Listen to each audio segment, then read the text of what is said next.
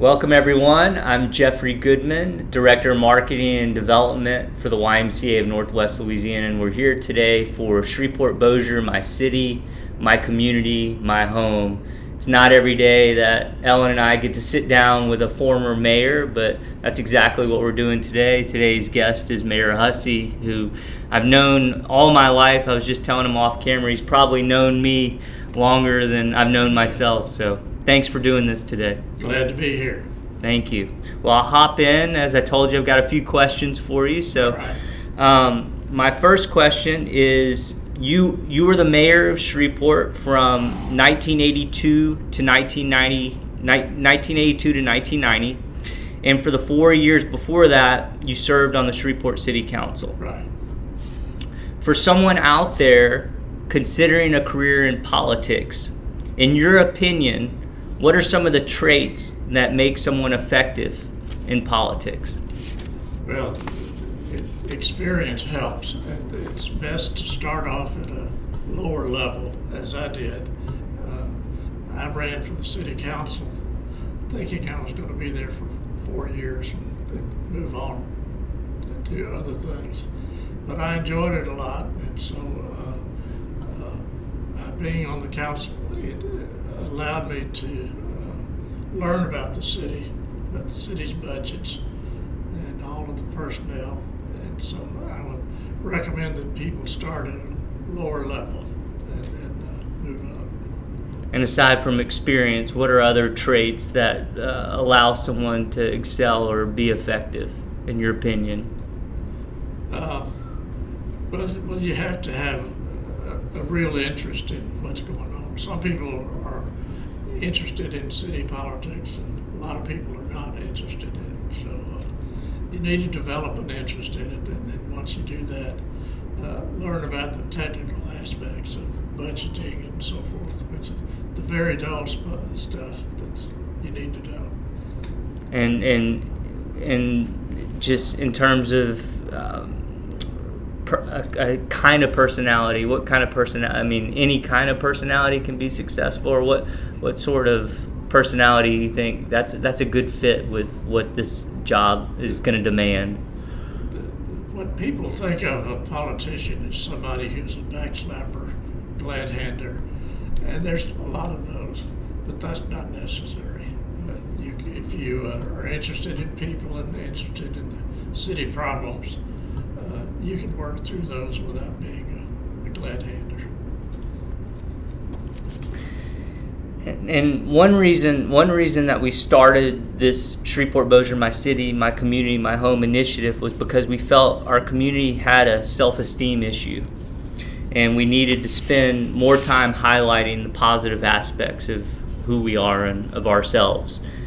Do you feel like Shreveport-Bossier has always had a negative self-image, or what do you think led to this feeling that seems fairly rampant now in our community? Well, I think we have for a long time had a self-esteem issue. There was a Baptist preacher here, and he gave a speech about Shreveport and how it had a negative issue, but negative attitude toward ourselves. And that speech was given in the 1980s, so it's been going on for a long time. And what do you attribute that to? Because you grew up here. Were you born in Shreveport? I was born in Shreveport. In 1934. 34. So, I mean, do you feel like that existed through your childhood and through your early years? I don't know about childhood, but Shreveport was a booming city in the 1950s, mainly because of the oil business. Shreveport had terrific natural resources. We had oil, we had a great timber industry, and great farming, and we didn't have a lot of manufacturing. But when the oil business kind of went bad in the mid-1960s, I guess, a lot of the large businesses moved out of Shreveport. The oil businesses consolidated in Houston. We lost United Gas, we lost Texas Eastern, and several others. And so the leadership at that time decided that we would develop some manufacturing businesses. And we brought in, the main one was Western Electric, that later became AT&T. And then we had a General Electric plant, a Ford plant. So all of a sudden we turned into a manufacturing city. And our manufacturing percentage of employment was much larger than that of the state of Louisiana. The state of Louisiana still relied on all of its resources, primarily oil. And do you think as we made that shift to manufacturing, our self-esteem remained intact during that early period? It remained intact when they brought in those manufacturing businesses, but the moving out of the oil companies was a shock to everybody. Shreveport was growing. Every 10 years our population would increase. Then all of a sudden it was not. So we had to go in a different direction, brought in manufacturing. And when I became mayor, we had a great Western Electric plant. They employed over 5,000 people. And those were great jobs. We had, of course, the General Motors plant that had even better jobs. So our economy was humming. And then within the time that I was mayor, the oil business faded. And in addition, a lot of those manufacturing plants moved out of the country. Western Electric jobs went to the Middle East. The General Motors jobs went to Mexico. And so all of a sudden we had all of these empty plants, nobody working. So that'll give you a bad attitude. And you think that was kind of the start of what we may still be feeling a little bit today? Definitely so. Okay. All right. I'm a visit probably something that wasn't a high point of your life, but in doing my research, I was interested to be reminded of this. So I would imagine one of the more difficult events you oversaw during your term in office were the riots that occurred in Cedar Grove in 1988. I came across a quote of yours that appeared in the Washington Post days after rioters looted and set fire to businesses in Cedar Grove, where you said, "We've got problems in our economy. We've got problems in our racism. We've got many other problems." We're now 34 years removed from the Cedar Grove event. Would you still say something similar about the state of our community now? Yeah, I think so. We have had racial problems for a long time, and they've continued. We have a lot of white flight. When I was mayor, 60% of our population was white and about 35% black.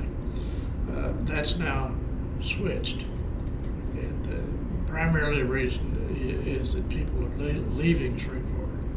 They're going to the suburbs, Blanchard, Keithville, but primarily to Bossier City. When I was growing up, Bossier City was the place that had a lot of bars. And as a young person, I would find my way out there. But nowadays, Bossier City has great subdivisions. It's a bedroom community for Shreveport. That's happened not only in Shreveport, it's happened in southern cities all across the South.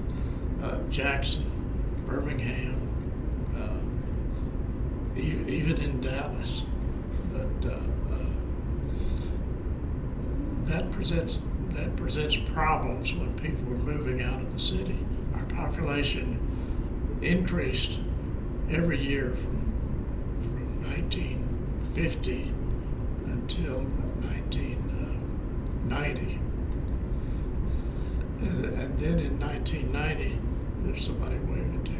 1990,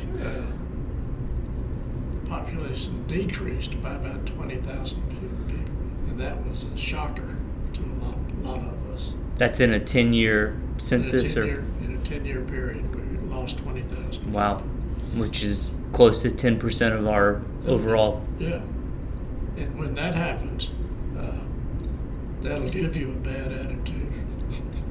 Or it's discouraging. And so we need to get our economy started up again. We need to develop more jobs and bring people back to the city. And if we don't do that, well, then the city is going to have problems for a long time.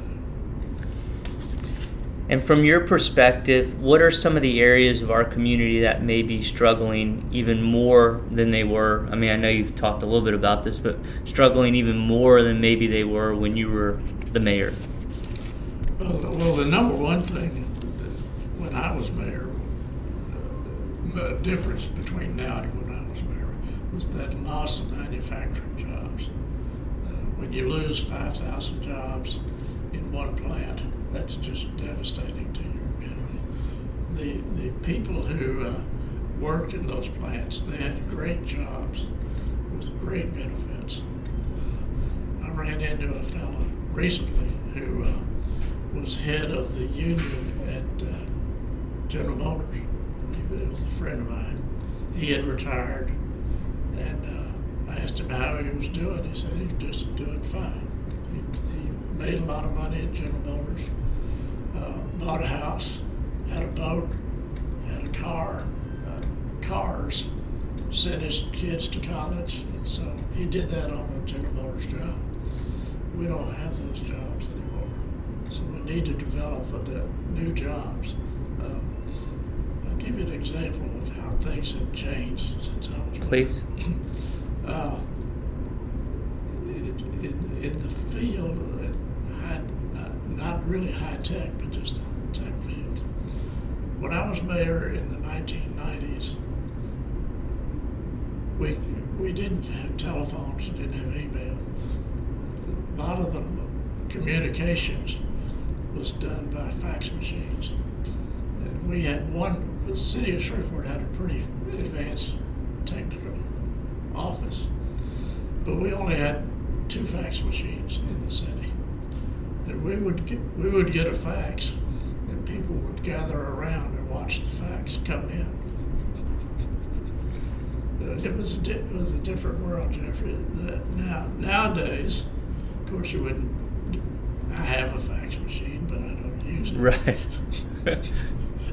We didn't have the telephones. We didn't have email, so that makes for a different world.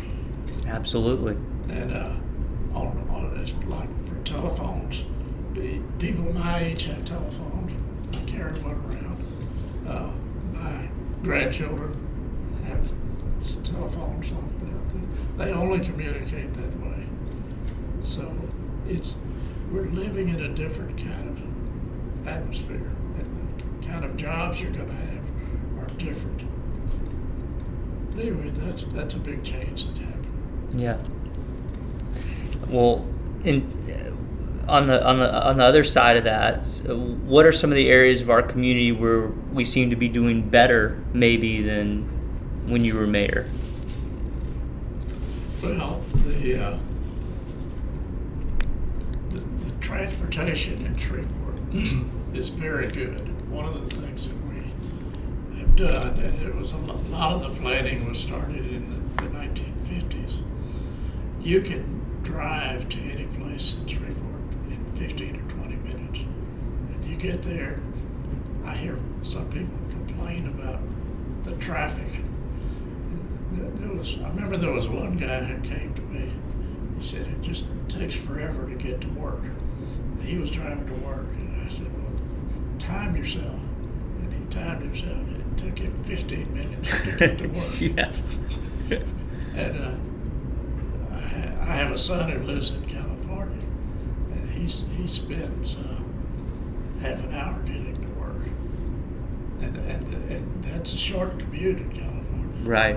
I have a grandson who drives from Dallas to north of Fort Worth to go to work, and his commute is an hour. So it's a different. We have great transportation, and that's something we've had for a long time, and will have. We contrast ourselves with Baton Rouge, for instance, and done no planning at all. Right. Driving around Baton Rouge is a torture. So. What else do you see that you feel like, you know, this is an improvement upon the way it was in the? Well, the transportation is a big advantage.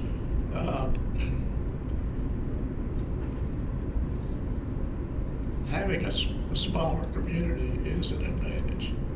And I think sometimes we look at the successes of larger communities and think that we want to be like them, but Shreveport is not going to be like them. You don't go from being Shreveport to Dallas overnight.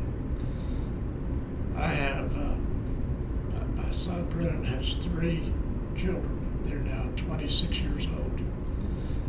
None of them live in Shreveport. One lives in Baton Rouge, one lives in Austin, and one lives in Dallas. They're triplets of people out there trying to do the math. And that's right. They're triplets. Right. They're 26 years old. They like Shreveport, but they would never come back here for a career. They all have careers that are elsewhere. Does that bother you or keep you up at night, or does that feel like a failure on some part of something? No, I don't think so. It's just an indication of how the economy in other places is better than it is in Shreveport. And when you say, you know, there are benefits to being smaller, what do you mean by that exactly? Well, with a smaller community, you can have the leadership that can have an impact. If you're in a larger community, that's difficult to do.